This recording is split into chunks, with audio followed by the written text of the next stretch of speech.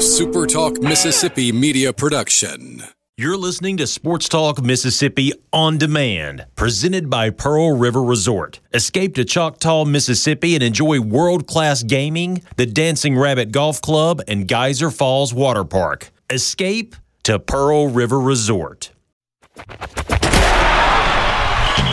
the junction, in the Grove, and to the top. This is Sports Talk Mississippi.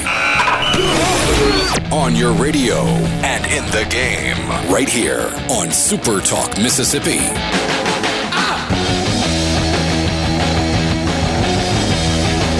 Wednesday afternoon, Sports Talk Mississippi, streaming with you at supertalk.fm. Richard Cross, Michael Borky for right now. Brian Haydad will join us in a little bit, and Brian Scott Rippey will be along later this afternoon. Sports Talk brought to you every day by Mississippi Land Bank. Online, mslandbank.com, where they know the lay of the land. If you're looking for a piece of land, or if you've found a piece of land and you're ready to buy it, then Mississippi Land Bank may be the way that you need to go for your financing needs. They've been financing land for 100 years. They're located in North Mississippi. They are serving the northern 32 counties of North Mississippi.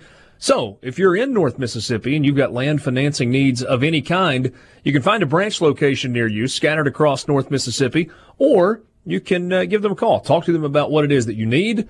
You'll be dealing with fantastic people at Mississippi Land Bank, where they know the lay of the land. Good to be with you on this Wednesday. Today is National Signing Day, and I guess we're just calling it that now as opposed to the start of the early signing period. And it looks like everybody, at least for the most part, is done for today. A lot of coverage this afternoon of National Signing Day coming your way. We'll look at the classes that Mississippi State and Ole Miss and Southern Miss have, kind of how they've addressed needs that they have, where they rank in the SEC, where they rank nationally. We'll also do Mississippi State, by the way. I said Mississippi State first. I said we'll start. Did I? I thought you said Ole Miss and Southern Miss. I may have missed it, but no. I said we'll take a look at Mississippi State and Ole Miss and Southern Miss. I said Mississippi State first. A little bit later, we will try to bring you some of what Joe Moorhead had to say. I had a little bit of trouble finding his press conference audio. Brian Haydad will join us in just a bit. In fact, right now in Oxford, Matt Luke is doing his National Signing Day press conference. So for the next couple of minutes, let's listen into that. For February, I mean, you just kind of addressed that, but defensive players, I would think more maybe than offensive players. Yeah, I think probably two spots in the D line, one spot at linebacker. And I think that'll be important. You probably want to look at one more receiver, maybe one more running back. But I do think that two spots in the D line and a spot at linebacker will be critical. That's the good thing about this early signing period is you can focus in and you can lock in and you can go get those guys. And I think we'll have a couple of guys that are committed that will sign in February, but you also can narrow your focus and go after your needs, which is good. Questions? You have two signees, Matt, from Tupelo High School. Can you comment specifically on what you expect from Jordan Jernigan and Tay Standifer? Yeah, I'm really, I mean, first of all, great young men, great families. Really enjoyed getting to know those guys as people, but they're also really, really good players with a bright future. You know, Tay had an unfortunate injury with his Achilles, so he'll have to get healthy, but he's an early enrollee. He'll be able to come in early and start rehabbing early. But Jordan he's a dynamic playmaker, and you know he'll fit right into our wideout room. So we're really excited about those guys. You see Tay as linebacker? I do. When he came to camp and we offered him out of camp, he was 195 pounds. When he came here the last time, he was 223 pounds already. So you're looking at a long, athletic linebacker that's going to have a bright future. Questions? Going back to looking ahead to February, do you plan on being involved in the graduate transfer market at all and looking into that sort of thing, or are you mostly involved? No, I think you're always in that market. You know, you're kind of the best available to fill needs, and so I think you'll always be in that market at certain positions, and we will be as well. –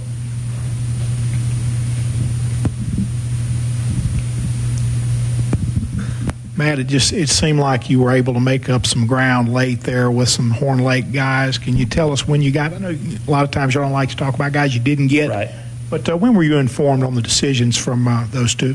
Today, and like you said, you don't want to focus on the guys you don't get. You want to focus on the ones you do get, because really one player or two players don't define your class. And again, this is another top 20 recruiting class, and there's a lot of great young men here, but and obviously those guys are good players and they'll have great futures, but for us, you want to focus on the guys you did get, because those are the guys that are going to come in. That's what we're going to build this program with.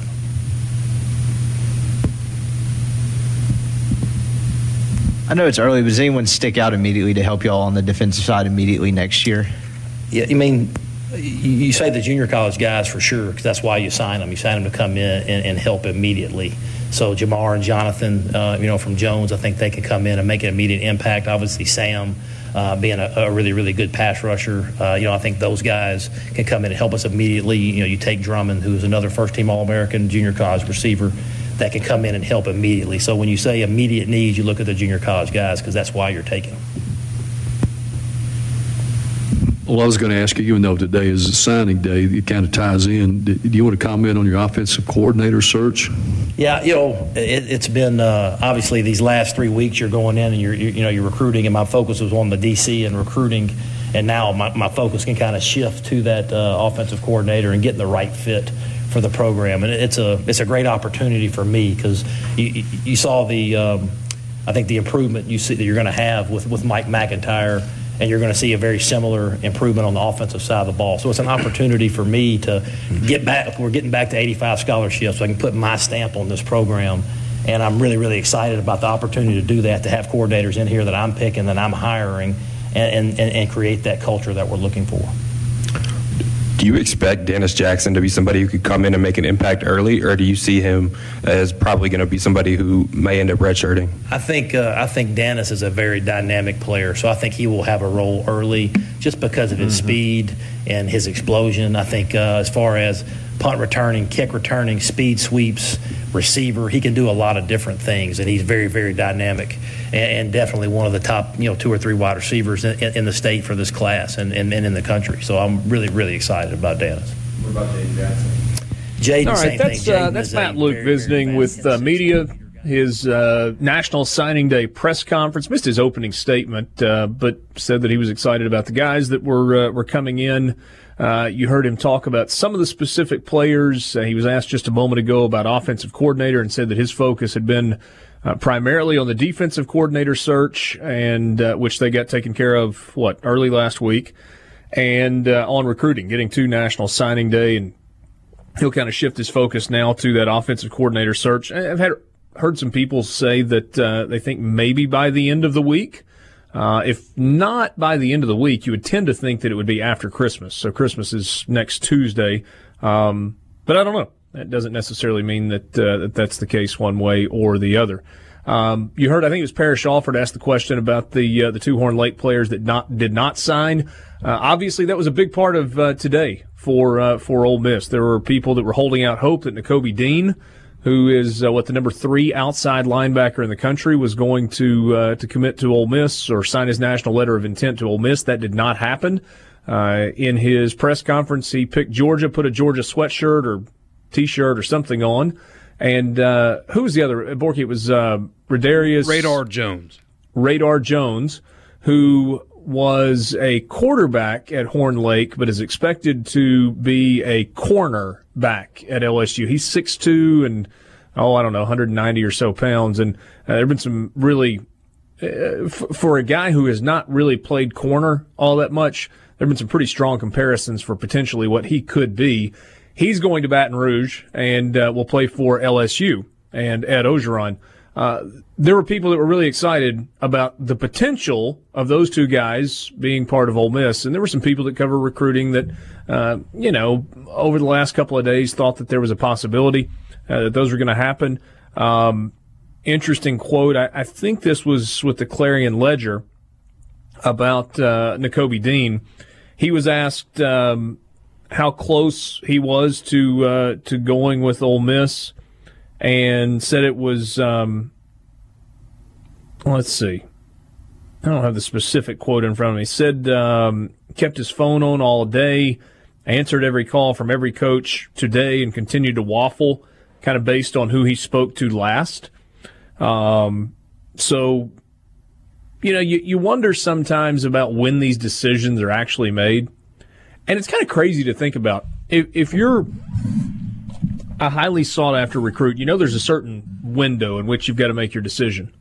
It's just kind of hard to wrap your mind around the idea that a decision this big is one that you would make based on how you feel on the day you got to make the decision. But maybe that's not really all that different from life.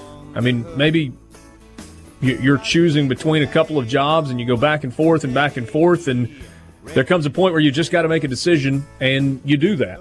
So Nakobe Dean is going to go play for Kirby Smart in Georgia. And obviously where Georgia is as a program compared to where Ole Miss as a program is right now, they're really not close. Not close at all. Georgia won an SEC championship a year ago, played for another one this year, played in the national championship game last season. They're playing in the Sugar Bowl against Texas this year. Ole Miss coming off probation, hadn't been to a bowl game in a couple of seasons. Very different places where those programs are right now. Brian Haydad will join us next. We'll take a look at Mississippi State signing class. We'll dive into Ole Miss's class a little bit later on. Also take a look at Southern Miss in the Renaissance Bank studio.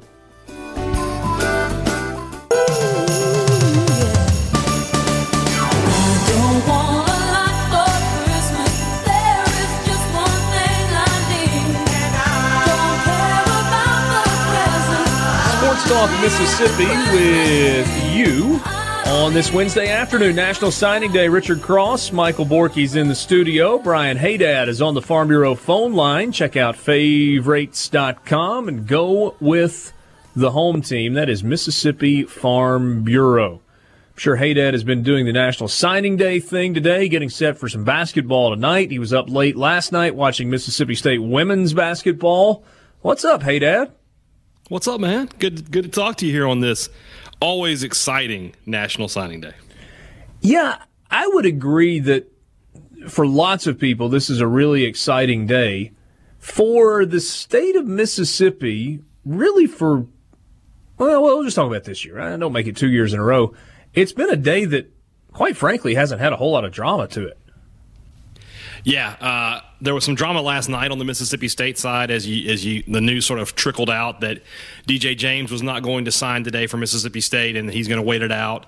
That Gregory Brooks was going to flip to Arkansas. That news came out later last night. That Derek Hall was likely leaning towards Auburn. And then today, all of that happened. And for Mississippi State, for the most part, the guys they expected to sign did, with a couple of exceptions, or I guess with just one exception now that I think about it. And they're ready to move forward into the next part of this recruiting cycle, the January cycle, which will likely close out the class. All right, so we talked some yesterday about some of the individual guys in the class, and we'll do that again this afternoon. But as far as early enrollees go, guys that will be on campus for spring practice, I saw the news today that Joe Moorhead said Garrett Schrader, the quarterback from Charlotte, North Carolina, is actually going to participate in the next couple of bowl practices. So not just an early enrollee, but on campus immediately. How many? Who? What's going to be there early? I know Schrader is. I think a couple other guys will be practicing as well. And this has sort of become a tradition at Mississippi State. Nick Fitzgerald started it in December of 2013. He came in when the state was preparing for the Liberty Bowl that year. Keaton Thompson came in state's preparations for the St. Petersburg Bowl 2 years ago. So, talking to Moorhead today, he was asked about that and said, it's basically just getting your feet wet. Every little bit of practice helps, especially when you're talking about a guy who's coming in. He's gonna have the whole spring. He's gonna have the off season to start getting acclimated. The sooner the better for Garrett Schrader and really for all of those guys. And so they'll get about what I think they'll only practice.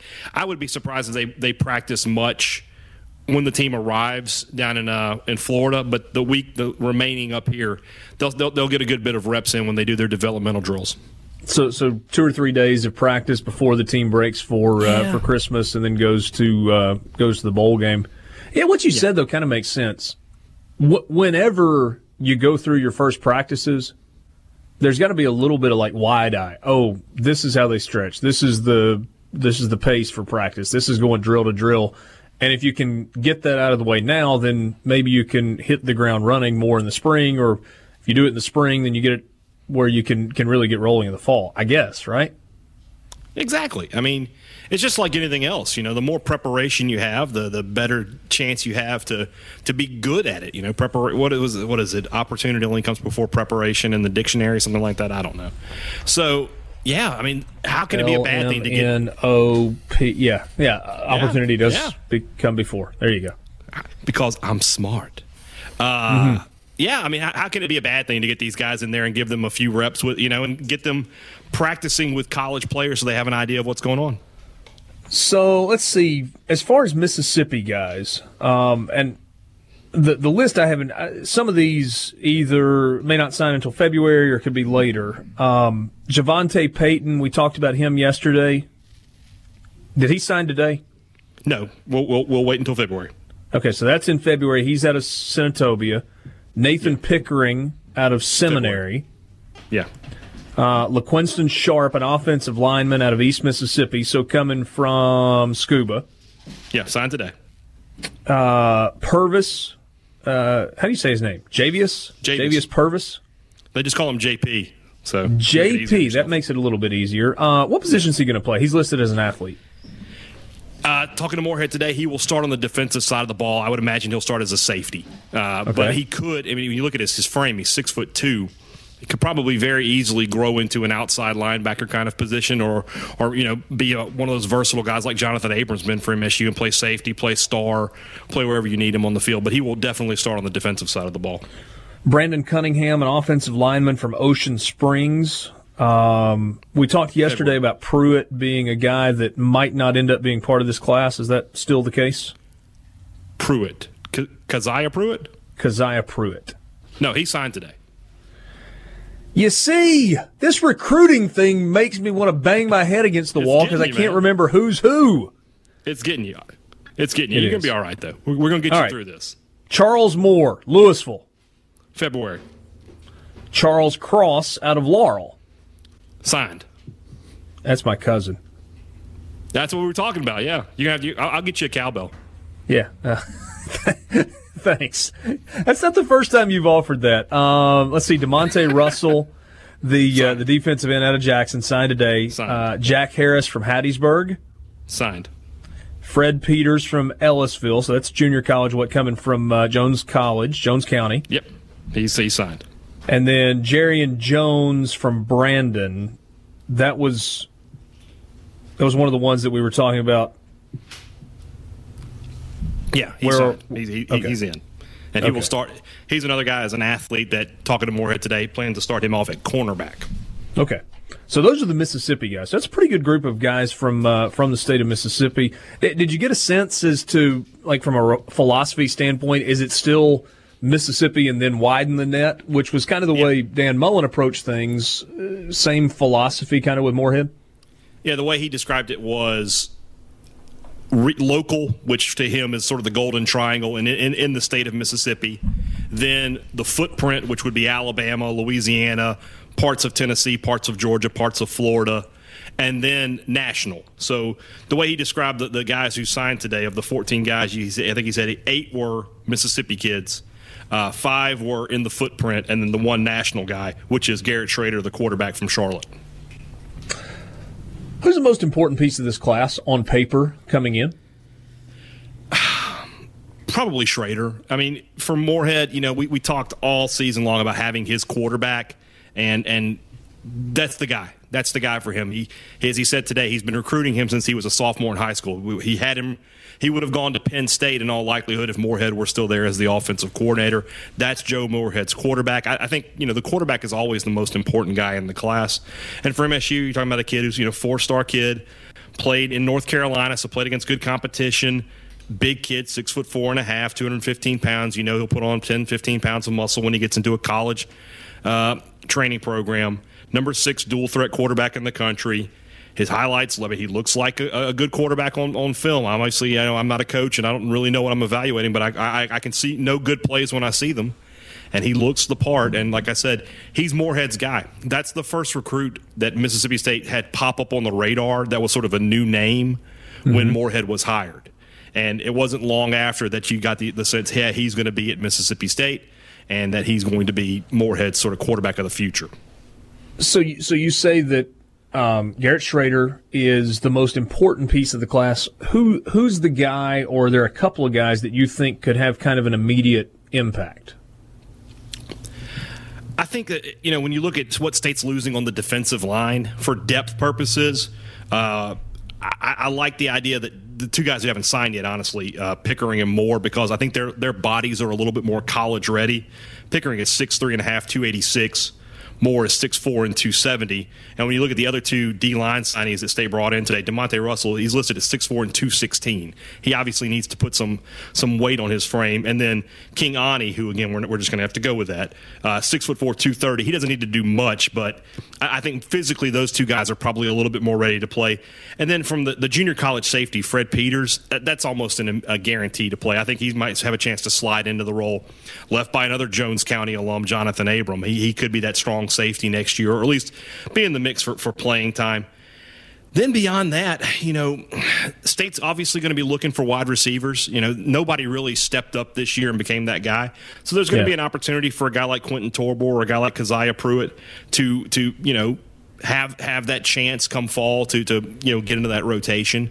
So obviously I want to look at Peters as the first guy, and then those defensive linemen once they get on campus. Because of what State's losing on that position group, they're going to have an opportunity to at least make their statement. Give this last name a shot. Is it Ani Izuchukwu? Is that what we're going with? What did you say? Because I'm going to go with that. I went with Izuchukwu. It's Izuchukwu.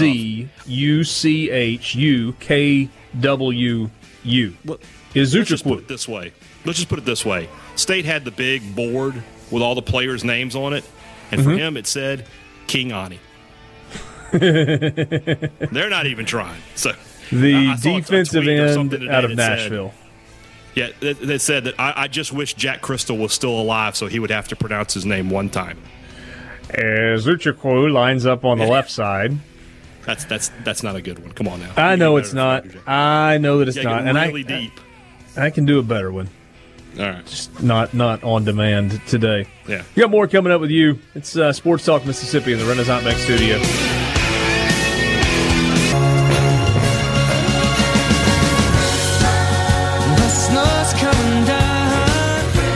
Back with you, Sports Talk Mississippi, streaming at supertalk.fm. You think it's a difficult neighborhood to live in from a recruiting standpoint when you play in the SEC? Specifically when you play in the SEC West? If you look at the national rankings right now, hey, Dad, this is a little insane. Alabama, shockingly, currently has the number one class in the country. Georgia, who Alabama played in the SEC championship game, has the number 2 class. So there's a little hat tip to the Eastern Division. Then it's Texas A&M at number 3. Anybody shocked that Jimbo Fisher has a top 5 recruiting class in year 2 at Texas A&M? Anyone? No, sir. No. At number 4, LSU. At number 12, Arkansas. How about that? Arkansas finishes dead last, does not win an SEC game, and this is what they've been talking about all year long in the state of Arkansas. Yes, it's bad this year, and it may be bad next year, but look at what Chad Morris is doing on the recruiting trail. 12th best class in the country. Auburn is at number 14. Then you get to a couple of Eastern Division teams, at Tennessee at 16, Florida at 17, South Carolina at 21. That's a bunch of SEC teams. Then you get to Mississippi State at number 22 and Ole Miss at number 23. Kentucky is 28, Missouri 32, and Vanderbilt somewhere down the line, 44. So all 14 programs in the SEC are in the top 50. But Mississippi State is number 10, and Ole Miss is number 11? at numbers 22 and 23 nationally. How do you make up any ground? You don't. You sign in-state kids in your own backyard. Well, you try to do that, but then when you have a bumper crop like you had this year in 2019, that's when the big boys show up to take them. That's how Nakobe Dean's at Georgia and Brandon Turnage is at Alabama. Jaron Handy is at Auburn. That's sort of the way it goes. Certainly not going down this road today because some of you have pointed out it's the crazy hypothetical, but it's the reason that we've had the conversation in the past of what if you just had one SEC program in the state of Mississippi. You still wouldn't get everybody. No. But you wouldn't be fighting against each other, and you'd have an entire but again, there's no reason to go down that road today. What about running backs in the class this year for Mississippi State? Just one signed. Another one is still committed, but evidently going to wait until February. But Lee Witherspoon out of Stevenson, Alabama. What an interesting guy. Sort of came onto the radar about midway through football season. And, Borky, were you an NCAA or a Madden guy? NCAA more than Madden. Okay, but you play football video games. I know Richard's not much for that. May they rest in peace. Yes. Well, we found out today that Moorhead and his son still play NCAA, and we're trying to organize a media tournament. I will let you know if it happens because you're coming to Starkville if it does. That would be a blast. But that said, Witherspoon rushed for 2,800 yards this season in Alabama. He scored 53 touchdowns. Now, and that's the comment that Moorhead made. He said, I can't do that playing NCAA Road to Glory. I can't get there with those kind of numbers. So I don't, like I said, this guy's sort of under the radar. He had a pretty good week out at Mississippi Alabama All-Star game, but they've had him on defense. I think this is a really under the radar signing, and I mean, I don't care who you're playing against. Putting up those kind of numbers is head turning. So for Mississippi State, running back wasn't a huge priority. They needed one more for depth than anything else because Kylan Hill is going to be the guy next year. Mm-hmm. But if that's the way they went, it talks about explosive plays, which going back to August, that was sort of what we talked about with Moorhead. You wanted explosive plays. A guy who rushed for nearly 3,000 yards and 60 touchdowns. I'm pretty sure he can generate an explosive play or two. In some ways, and I'm not saying they are at all the same running back, but in some ways it's the way that we looked at Isaiah Woolard coming out of high school in Mississippi, mm-hmm. right? I mean, the all-time leading rusher, and you just look and you go, whoa, is that really – was it 5,000 or 6,000 or 8,000 yards rushing, whatever the insane number was? And you go, well, I don't know if I really care what the level of competition was. Right. That's hard to do. Yeah. It's worth an offer. It's worth the flyer on this guy. If it doesn't pan out, then you go out next year and maybe you find another guy. But you can't turn away you can't look away from that kind of production. If you have a chance to get a guy like that on your roster, I think it's worth taking advantage of it if you're Mississippi State. All right, now the kid that chose Arkansas made the flip at the end. What was the story there? Arkansas had been recruiting him basically throughout the process, and he had visited there, and you never got the impression that Mississippi State, even though he was committed, was you got the impression that Arkansas was lurking, and I guess here at the end he just decided that Arkansas was the place he wanted to be, and he let the coaches know from what I read.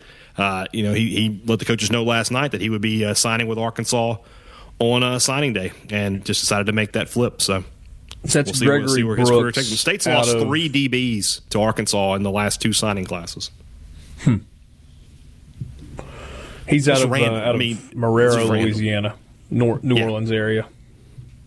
Yeah, and good player, but this is one of those things where I don't want to go too far down into it because I certainly don't want to criticize the kid's decision. You can go wherever you want, young man. I don't care, but it's just one of those things where he must have felt really good about the relationships at Arkansas and the coaching staff there, because from a just from a wins and losses and a production and a put you in the NFL standpoint, it's sort of odd that you would choose Arkansas over Mississippi State at this point. Yeah. No, I don't disagree with that. And look, I mean, trying to say figure out if there's an easy way or a gentle way to say this, and I don't think there is. So maybe I should just kind of be real when I say it.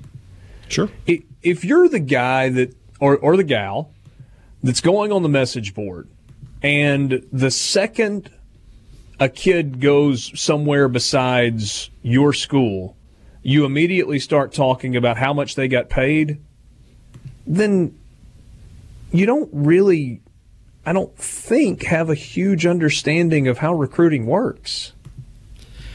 Yeah, I would agree with that. No, I would agree with that because at the end of the day, if we're gonna be honest, then there's some underhanded dealings at all schools. There just are. And I've always believed that for the most part, they balance out. Now, you might occasionally have somebody jump up and make ridiculous things happen. That might happen every now and then. But for the most part, I think these guys are really picking the school based on the right things. The coaching staff, their ability to get them to the next level, and things of that nature. Now, like I said, is that true all the time? No. There are some kids who are bought, and then that happens. But that's not the majority of the kids, and for the most part, they're making the decision for the right reason. And for whatever Greg Brooks, for whatever reason, he visited Arkansas. He felt more comfortable there, so he's going to go to college there. If you're a kid that is either going to get paid by anybody or is seeking the opportunity to get paid, then you're probably going to get paid wherever you go, right? Yeah. I mean, that is available pretty much wherever you go. Niles sends us a message on the Sports Talk Mississippi Twitter feed, at Sports Talk MISS. He says, in my opinion, high school kids' top two priorities when signing. 1, win championships. 2, if you can't win a championship, early playing time, period. And the number one is, for certain players, you're missing one. It's path to the NFL. Yeah. 17-year-old time sort of ties into that, though. But yeah. But it's for the elite prospects that actually have a shot at making the NFL, that's number one, is will you get me to the league in 3 years? Is that the greatest recruiting pitch that Nick Saban has going right now? Yes. And that's something that, when you look at defensive linemen, that's a pitch Mississippi State is able to make right now. They can point, look at Fletcher Cox, $102 million. Look at Chris Jones. He's about to get $100 million. He got snubbed by the Pro Bowl, by the way. Exactly, yeah. Montez Sweat and Jeff Simmons are going to be first-round picks in a few months. You could be that next guy.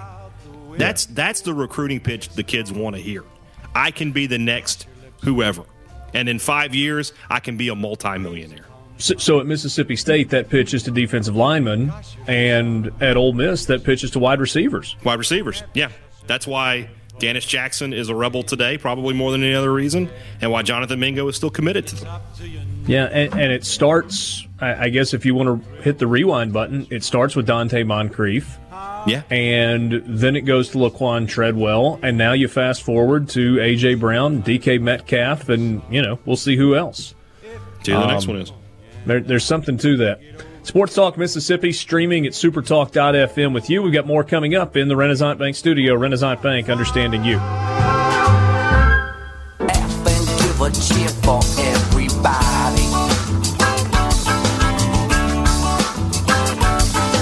Christmas time is here. I'm listening closely to make sure there are no hidden messages that I'm supposed to get. Am I good on this one? Yeah, no, that was the only one. All right. Sports Talk Mississippi with you on this Wednesday afternoon.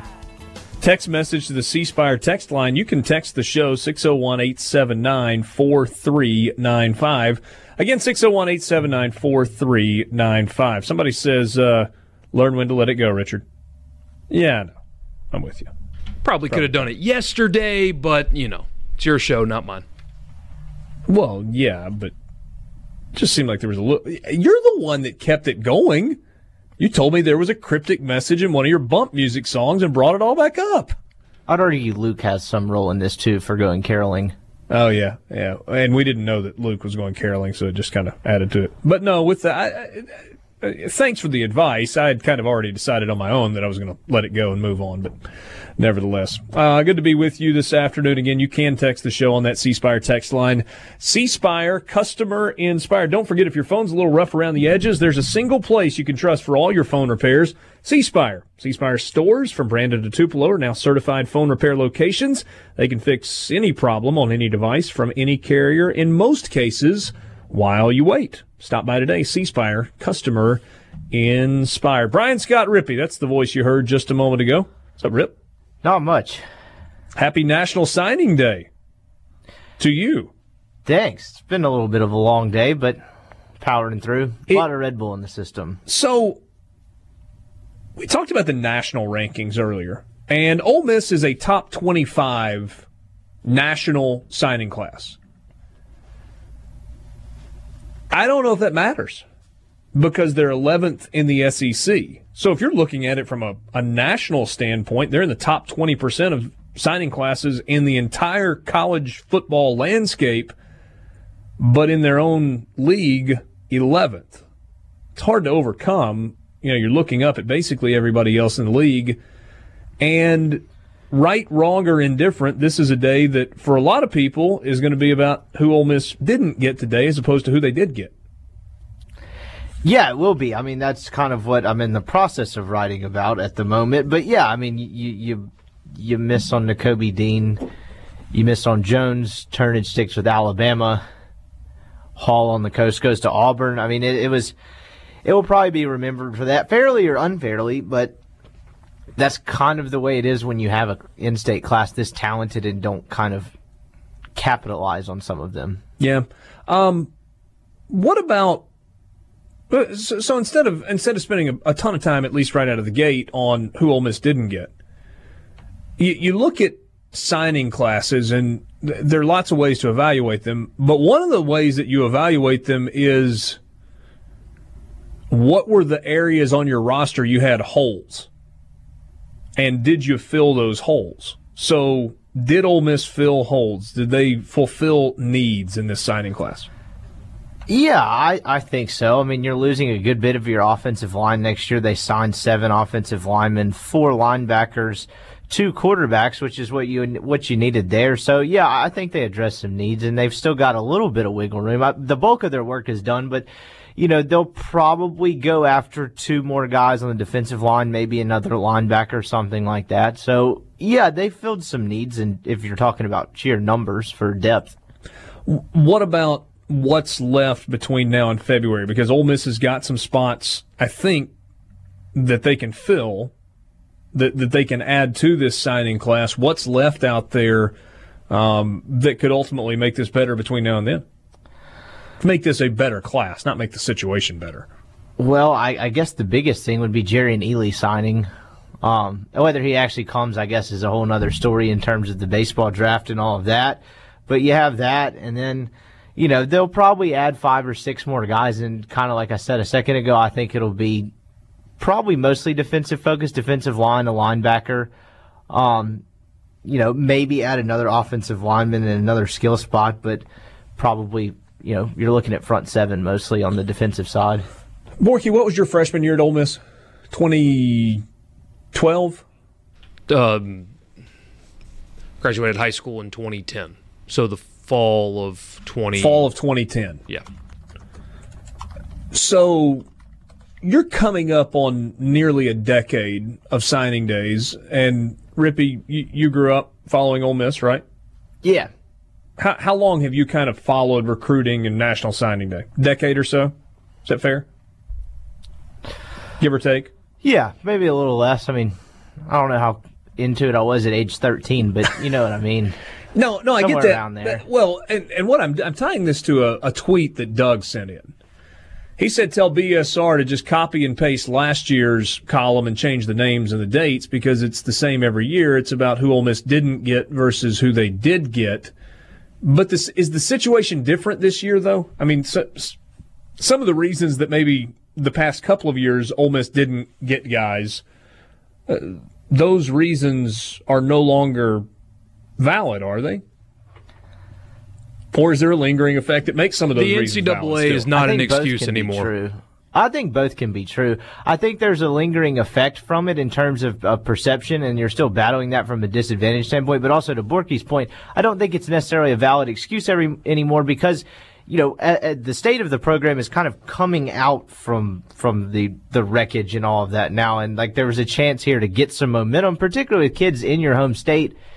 And in a lot of ways, they didn't do that. So I think in some ways both can be true because I still think realistically you are dealing with the effects of it because I don't think Ole Miss is perceived as, I don't want to say an unattractive place to go, but you know what I mean. Given what they've dealt with the past couple of years, it probably makes some kids hesitate as much as they might want to jump on the opportunity to play early. So, I still think it affects them some, but to say that's a valid excuse for missing on some of the kids they did, I don't think that is accurate. You know what's crazy, guys, about this signing class today? And, say about it what you will. Ole Miss, 11th in the SEC, but top 25 nationally. I think 23 on the Rivals rankings, and that's one spot behind Mississippi State at 22. This is a signing class that will raise no eyebrows anywhere. Nobody is going to look at who Ole Miss signed today and say anything other than, oh, that's just Ole Miss. If Nakobe Dean had signed, if Brandon Turnage had flipped from Alabama to Ole Miss, and let's say one more, Radar Jones or Jaron Hand, Jaron Hand, Handy. Sorry. Let's just say those three things had happened. You know what the conversation already would be, right? They're back to cheating. The NCAA's gone, and Ole Miss is back to cheating. I tweeted about this earlier today, and it's so true. There's such hypocrisy in college sports media, college football media. For example, I know it's apples to oranges. I know Ole Miss and Mississippi State are not Georgia, and they're not LSU right now. I know that. But today, the number one player in the state of Mississippi went to Georgia. Auburn came in and took a couple of high-profile recruits from the state of Mississippi. LSU did, and of course, so did Alabama. If Ole Miss or Mississippi State signed the number one player in the state of Georgia from Atlanta, what would be the media narrative right now? Well, they did in 2013. Auburn's a dumpster fire. They come into Mississippi, sign two high-profile Mississippi kids, and nobody bats an eye. What was your question? If those three things had happened today. When Ole Miss signs the number 11 class, there's some really good players in there. Number 11 out of the SEC, top 25 class. Nobody bats an eye about it because they believe that Ole Miss is, right where it's supposed to be. Mississippi State, 10th best class in the league, number 22 in the country. Nobody cares. It's good.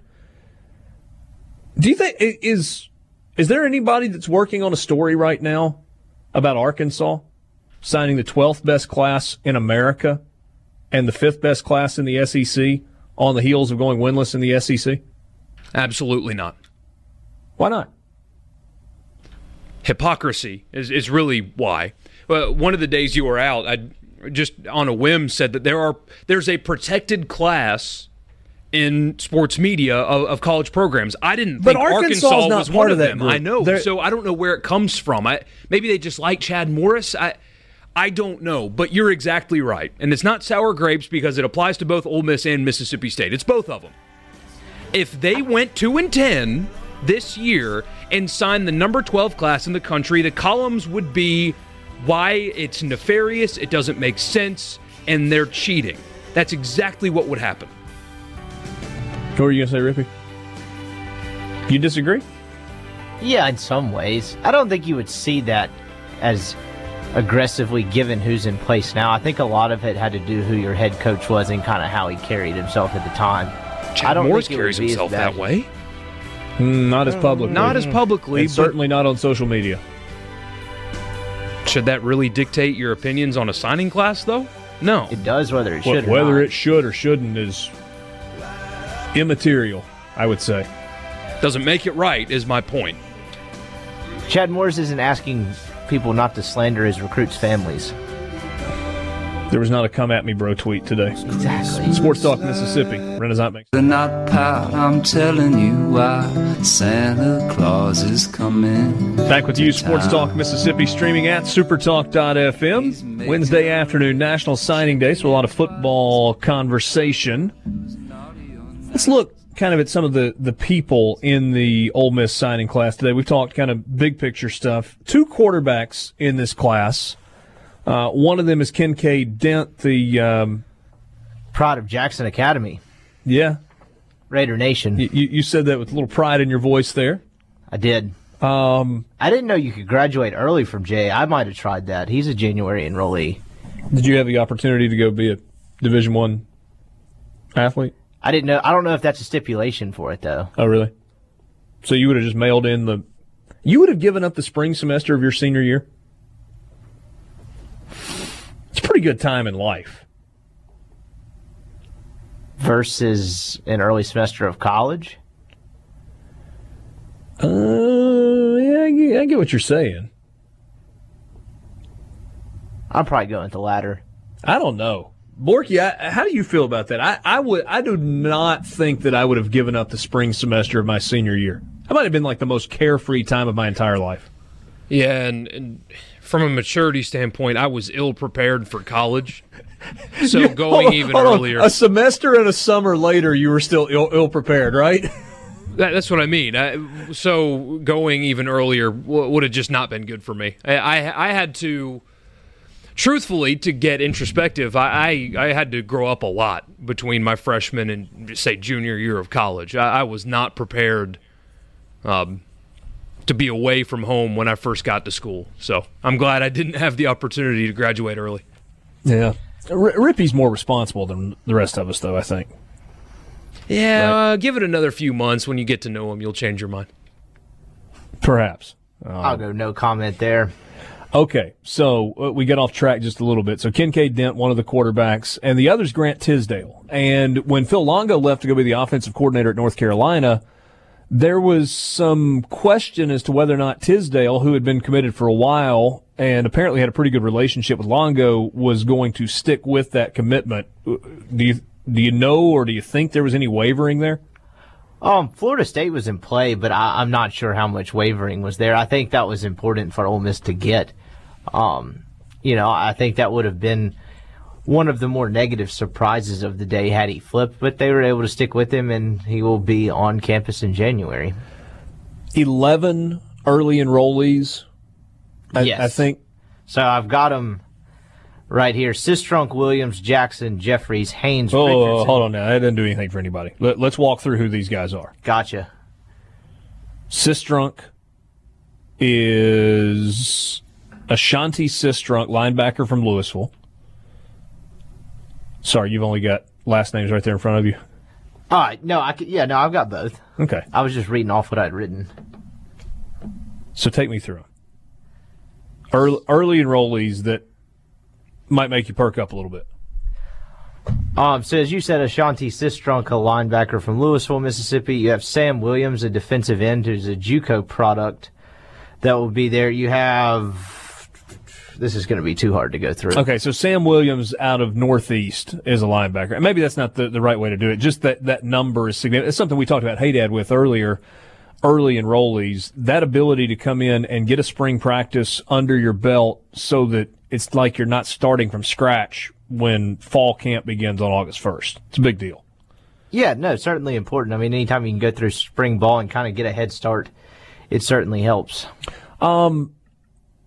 3 guys that are committed but did not sign national letters of intent today. Jonathan Mingo out of Brandon, Caleb Etienne out of New Orleans, and Jarian Ely, the running back from Jackson Prep. Anything to read into with any of those 3? I don't think so as of right now. I think they're just waiting it out, but those 3 seem pretty fully committed to Ole Miss. You might see Georgia go after Mingo or something like that, but I think as of right now they're all right. It's kind of remarkable when you look at 28, so 25 signed national letters of intent today. But that kind of goes along with the national averages, right? I mean, we talked about, 90 to 92% of the players that are out there all across the country would sign letters of intent today, and numbers kind of bear it out with Ole Miss. 25 of 28 commitments? Yeah, they got 25 that signed today, and so they got the bulk of their work done today. And then 11 of those 25 will be on campus in January, which is, 4 years ago, maybe 5-6 years ago, that was just a foreign concept altogether. Yeah, I guess it just shows how things have changed and how these kids are eager to get in there and kind of get a head start on competing. Yeah. Who? I asked Haydad this earlier about Mississippi State's class. Who's the most important player in this class for Ole Miss? Oh gosh, it might be Ely if they can actually get him there. So the most important player in the class is a guy that a lot of people think is going to be a first-round draft pick and might not ever step on campus. I don't know. Most important is such a relative term for Ole Miss because they have so many needs, particularly on the defensive side of the ball. So I'm not sure if there's just one guy that is. I don't think there's one guy they got today that is just kind of like you had to have him. So there's not necessarily a crown jewel in this class? No, I think them getting a couple of defensive players and Williams that can come in and kind of play immediately is helpful. But no, I don't think you can single out a certain guy. But okay, so let me ask another one. You alluded to it just a second ago. Immediate impact players. It's probably Sam Williams. Okay, and that's the junior college defensive end.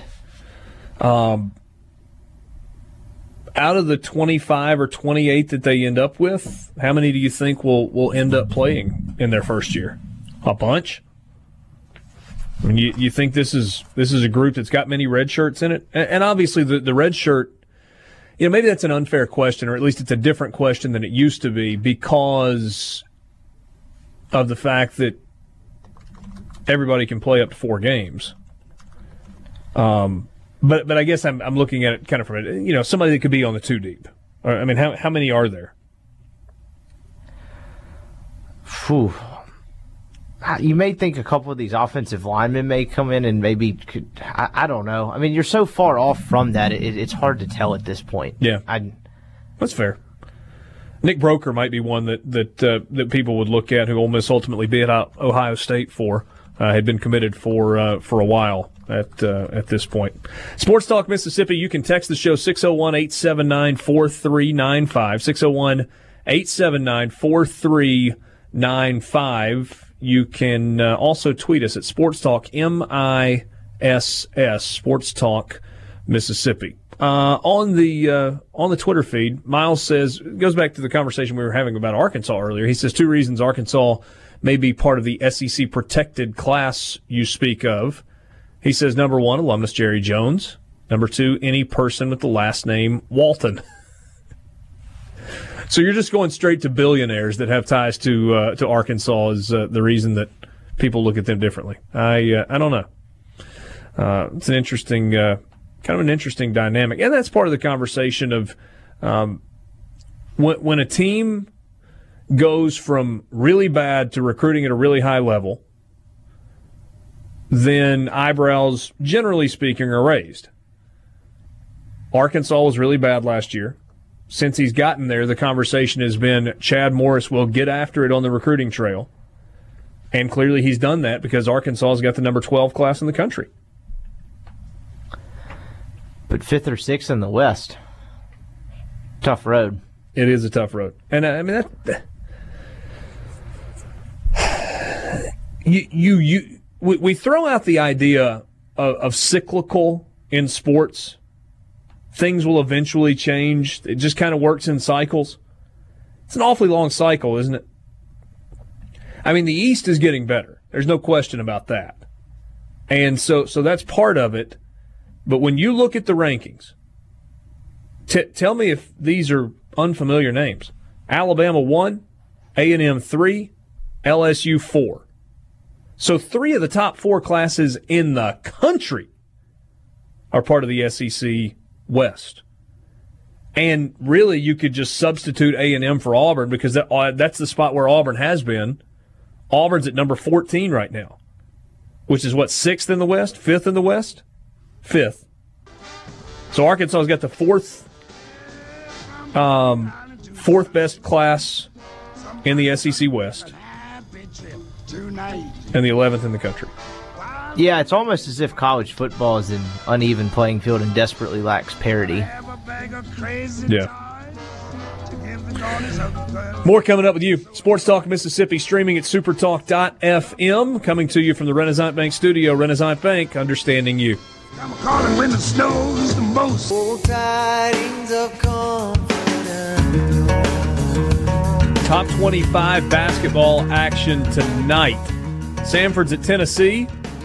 Samford, not Stanford. Although Samford may be better than Stanford right now. Number 5, Virginia's at South Carolina. That game's on the SEC Network at 6 o'clock. Also at 6 on ESPN2. Number 7, Auburn at NC State. That's a couple of 9-1 teams. Florida State's got North Florida in town. Virginia Tech, nobody cares. Indiana hosting Central Arkansas. And Wofford is at number 17, Mississippi State. Bulldogs a 9-point favorite in that game. You were out when I gave this stat. So tell it. Well, you're not going to like it. You're a basketball guy, and I'm certainly not, I guess. So it's confirmation bias. But the New Mexico Bowl, I forget who played in it. I think it was North Texas and Utah State, the Gildan New Mexico Bowl. Okay. Had 4 times the amount of bets placed on that game than Kansas Villanova did in the same day. Isn't that wild? I know it doesn't really mean anything, but and football's a lot easier to bet on than December basketball, but still, isn't that wild? The New Mexico Bowl with 2 nobodies generated 4 times the gambling action that 2 basketball blue bloods did. That was Utah State against North Texas. Yeah, and Mason Fine got hurt and didn't play, and it was a blowout, but yeah. Utah State covered. It was 52. I don't know what the line was, but it was 52-13. I think Utah State was like an 11.5-point favorite. Speaking of covering, do you see Bill Clark in UAB last night? I did. Let's press pause just for a second because that's where I'm headed in just a moment. I want to tell you that Sports Talk's brought to you by Mississippi Land Bank. If you are looking to finance land, then look no further than Mississippi Land Bank if you're in North Mississippi. Check out their website, mslandbank.com. If you're a farmer with equipment needs, need to refinance a loan, you need to get crop loans for the coming year. Maybe it's time to buy a new piece of property or something else that kind of seems a little obscure but something that you need financing for. Mississippi Land Bank handles all that. They understand the farming business. They've been financing land for 100 years, and they're great people with which to do business. mslandbank.com. You can find a branch location all over North Mississippi. Or you can find branch locations all over North Mississippi, or you can just grab the phone number and give them a call.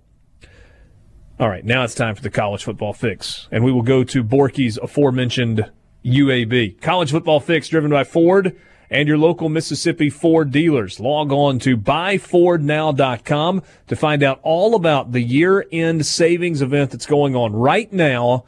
Great deals on a lot of 2018 vehicles, including the F-150, including the Explorer, the Excursion, or excuse me, not Excursion, the Expedition. You can get 0% financing on a bunch of those vehicles on top of the savings that the dealers have for you as well. Stop by, test drive one today at your local Mississippi Ford dealer. Borky, did you watch some of that game last night, UAB in Northern Illinois? As much as I could, yeah. The Cheribundi Boca Raton Bowl. UAB led 27-10 at the half. They outscored Northern Illinois 10-3 in the second half and won it 37-13. UAB, the Blazers, just finished a season in which they won 11 football games. So tell me this, why has Bill Clark not been offered a better job? Because part of me thinks it's a pride thing, but his program literally got destroyed. It went from existing to not existing. They got an actual death penalty, something that SMU still hasn't really recovered from. I mean, that was a decades-long penalty for SMU. What are we, 2 years later? This is the second season, right, after they came back? And he wins 11 games? And he wasn't even so much as mentioned in the coaching carousel this year. Certainly not prominently. I think there are a couple of things at play there. One, you get the feeling that he's happy. UAB has done kind of all they can do to compensate him. They signed him to a new deal early on in the kind of coaching carousel process this season. But, I mean, you've seen other programs do that as well. I mean, Memphis signed Justin Fuente to a new deal right before he got the job at Virginia Tech, just to kind of like show good faith and make it look good to their fans. That happened a few years ago. Bill Clark strikes me as, one, a heck of a football coach, and two, as a really good leader.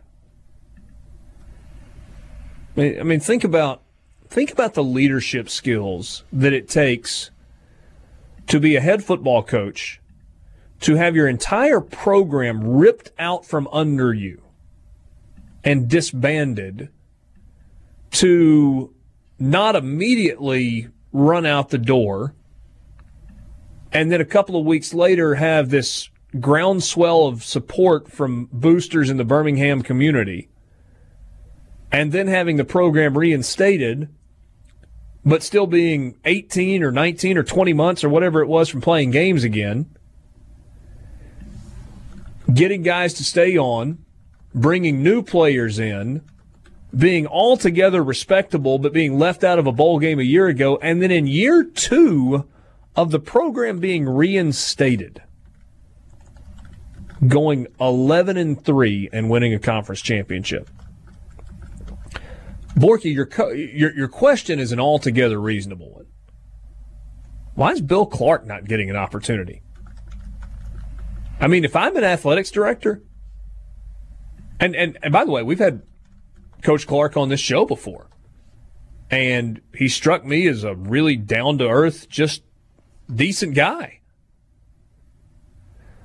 So you got a guy that is an altogether decent human being, has shown great leadership qualities, has shown the ability to recruit to the level that he's coaching at, and then win with the players he's got. To me, those are characteristics that if I was hiring a new football coach, I would be looking for. Jermaine on the Sports Talk Mississippi Twitter feed says, I've heard that Bill Clark is close to hanging it up in the state of Alabama and wants to stay at UAB for his last 4 years to get the biggest draw for retirement check. Jermaine, I get that. And that makes a lot of sense to me if you're a high school football coach or you are a school principal. You see that all the time. And there are other government jobs as well. It just feels like it's more common with like high school coaches and teachers. Because Bill Clark was a high school coach, so he's been in the state retirement system in Alabama for a long time, right? But at some point you make enough money in your career where that retirement check becomes a little less important. If you spend,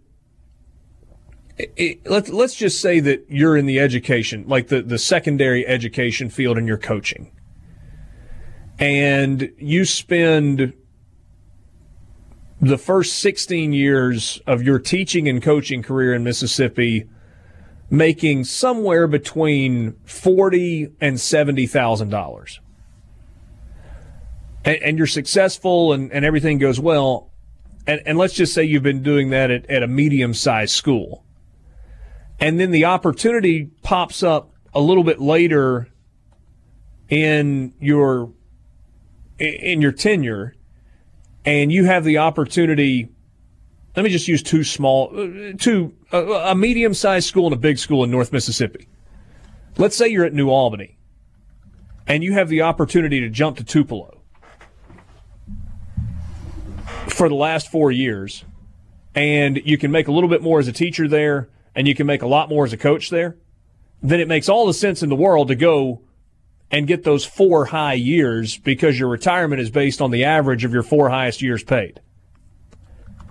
If Bill Clark has spent 15 years in the Alabama State retirement system, and the majority of that was at the high school level, and he was making between $80,000 and $110,000, and now he's been at UAB and he's making $750,000 or $900,000, I don't know that it's going to matter as much to him, especially if he jumps from UAB to a bigger job where he's making $2.5 million. It feels like that retirement check's going to matter a little bit less.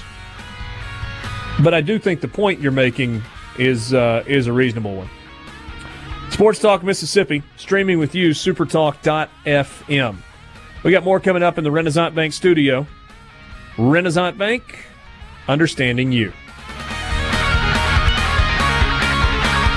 You're a bad banana with a... Got an interesting text message from a friend. I guess I can say his name. Parrish Alford sent me a message. We were talking about UAB. And certainly not an angle that I'd thought of. He says, wonder if the success that UAB has had might encourage or embolden the NCAA to again use the death penalty. And I guess you would ask that question, and that the NCAA would say, well, look, I mean, you can come back and be relevant again. I do think there's some differences. I mean, you threw out death penalty earlier, Borky, and I completely understand why you did. But I think there's some differences between an NCAA-imposed death penalty and you saying you're shutting down the program and then less than a month later changing your mind.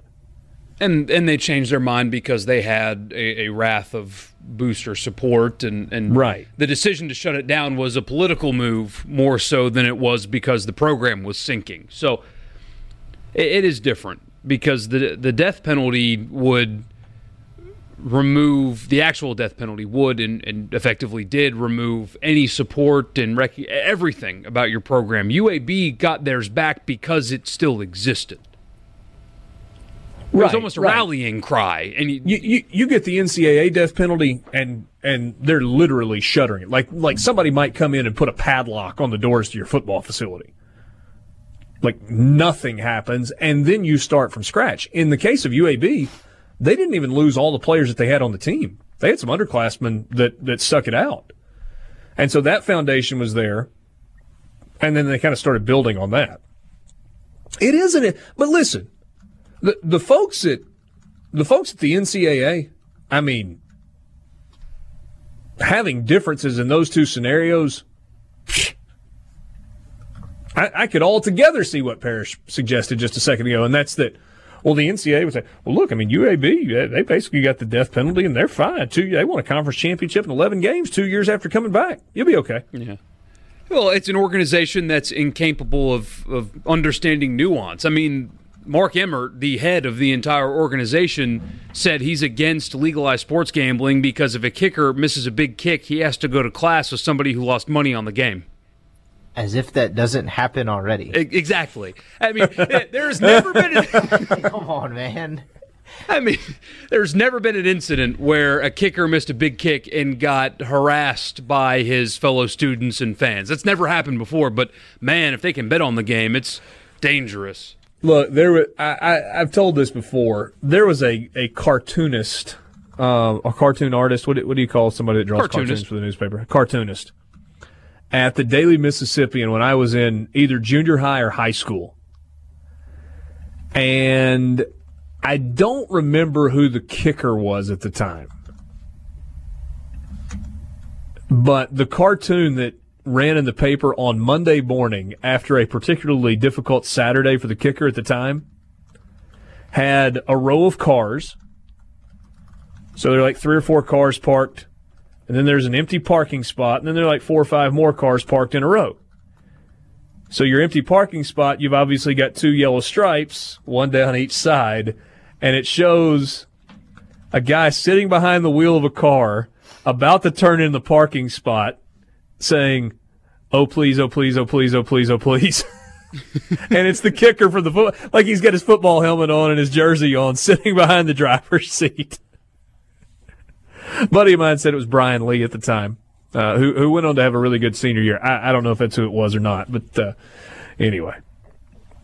I thought that was pretty funny. It's like the only cartoon that's ever really stuck with me for a long period of time.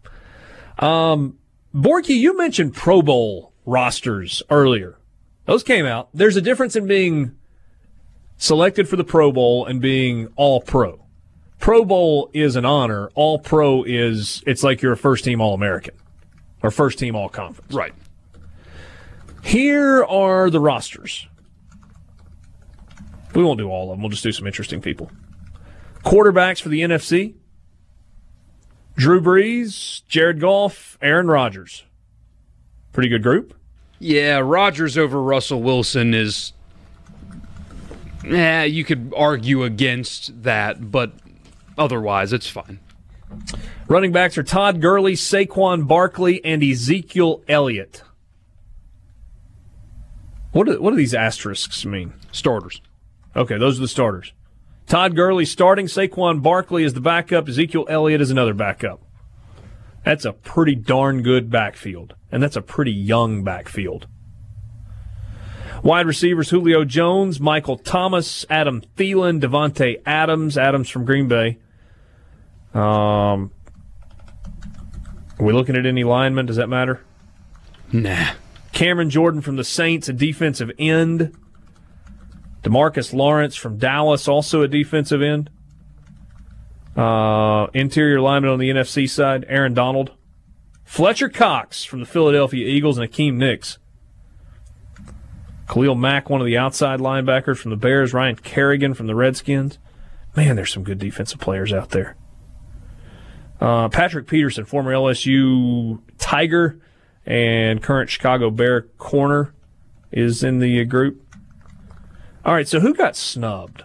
That's what we're really looking at, right? Well, in the NFC, there's a little bias involved, but Alvin Kamara, I think, right now, currently, is a better running back than Saquon Barkley. And you could argue that he's more valuable is a subjective term, that he is more useful than Ezekiel Elliott. The problem is Alvin Kamara also has an equally very good running back on his roster as well. But him not being in the Pro Bowl as one of the best running backs in the NFL is almost criminal. The Pro Bowl voting is a joke, and it has been for a while, but the ones that come to mind are Luck, Russell Wilson, and Chris Jones. Yeah, I mean, Chris Jones is about to break a sack record. You haven't gone through the AFC yet, but Chris Jones is about to break a sack record and was omitted from the Pro Bowl. Laramie Tunsil, at left tackle in the NFL, has given up one sack the entire season and did not make the Pro Bowl. Quarterbacks for the AFC, Pat Mahomes from Kansas City, Phillip Rivers from the Chargers, and Brady from the Patriots. I would agree that Luck should be in over Brady. That's a joke. And the voting is divided in thirds. It's coaches, players, and fans. All right. So fans would only take 1/3 of that, right? Because Brady, just because of his name, gets in over Andrew Luck. I get that. But how are the coaches and the players picking Tom Brady in the year he's had over Andrew Luck in the year he's had? Doesn't make any sense at all. See the running backs, the starter Le'Veon Bell from... Oh, wait, no, that's not Le'Veon Bell. That's James Conner from Pittsburgh. How'd that whole holdout thing work for you, Lev? His agent should have been fired like 6 weeks ago. Yeah, maybe that cat's going to get paid big next year. Big. He better get paid big. Tom Brady making it is something. Yeah. They've literally had to transform to like a power running team because they've realized that they literally can't rely on him to throw the ball to win games. And that's fine, but he's 40. His final drive against Pittsburgh last week was not his best work. Suboptimal. Melvin Gordon from the Chargers, Philip Lindsay from the Broncos. Those are the 3 running backs. The receivers, DeAndre Hopkins from the Texans, Tyreek Hill from Kansas City, Antonio Brown from Pittsburgh, Keenan Allen from the Chargers. Travis Kelce, Kansas City's tight end, is the starter at tight end. So the offensive line, the guys that made it on the offensive tackles, Taylor Lewan from Tennessee is a starter. Alejandro Villanueva from Pittsburgh is a starter. And then Eric Fisher from Kansas City. Did you see what Taylor Lewan did today in his press conference? No. He called out our buddies at A to Z Sports. What did he say? He said, so apparently a while back they had either 3 years ago. Okay. Yeah, they'd either wrote or said that players are either born with or without the ability to make a Pro Bowl, and Taylor Lewan doesn't have it. And so he basically, literally, I couldn't tell from the camera shot, but it looks as if they were standing in his media scrum, and he said, I am glad y'all are here, y'all are here to witness this so you can feel terrible about yourselves, and here I sit 3 years later, y'all can suck it. Wow. Yeah, straight to their face, man. That was to Bingham and Austin Stanley, yeah. Wow. Did they respond, or did they just they loved it. They thought it was hilarious. And it was lighthearted. Yeah, but it was still a power move. Yeah. We'll own that one. J.J. Watt, starting defensive end, along with Myles Garrett. That's two good ones. Von Miller, outside linebacker for the Broncos, along with Davian Clowney. C.J. Mosley, inside linebacker. Benardrick McKinney makes the Pro Bowl from the Texans, former Bulldog. Let's see, Jalen Ramsey, a corner from Jacksonville. Is he a Pro Bowl corner this year? Absolutely not. He's in the Pro Bowl because he talked like one this offseason. Remember Derwin James at Florida State a couple of years ago? Remember how good that guy was on Labor Day night? Yeah, he's now a Pro Bowl safety. Sports Talk Mississippi in the Renaissance Bank studio.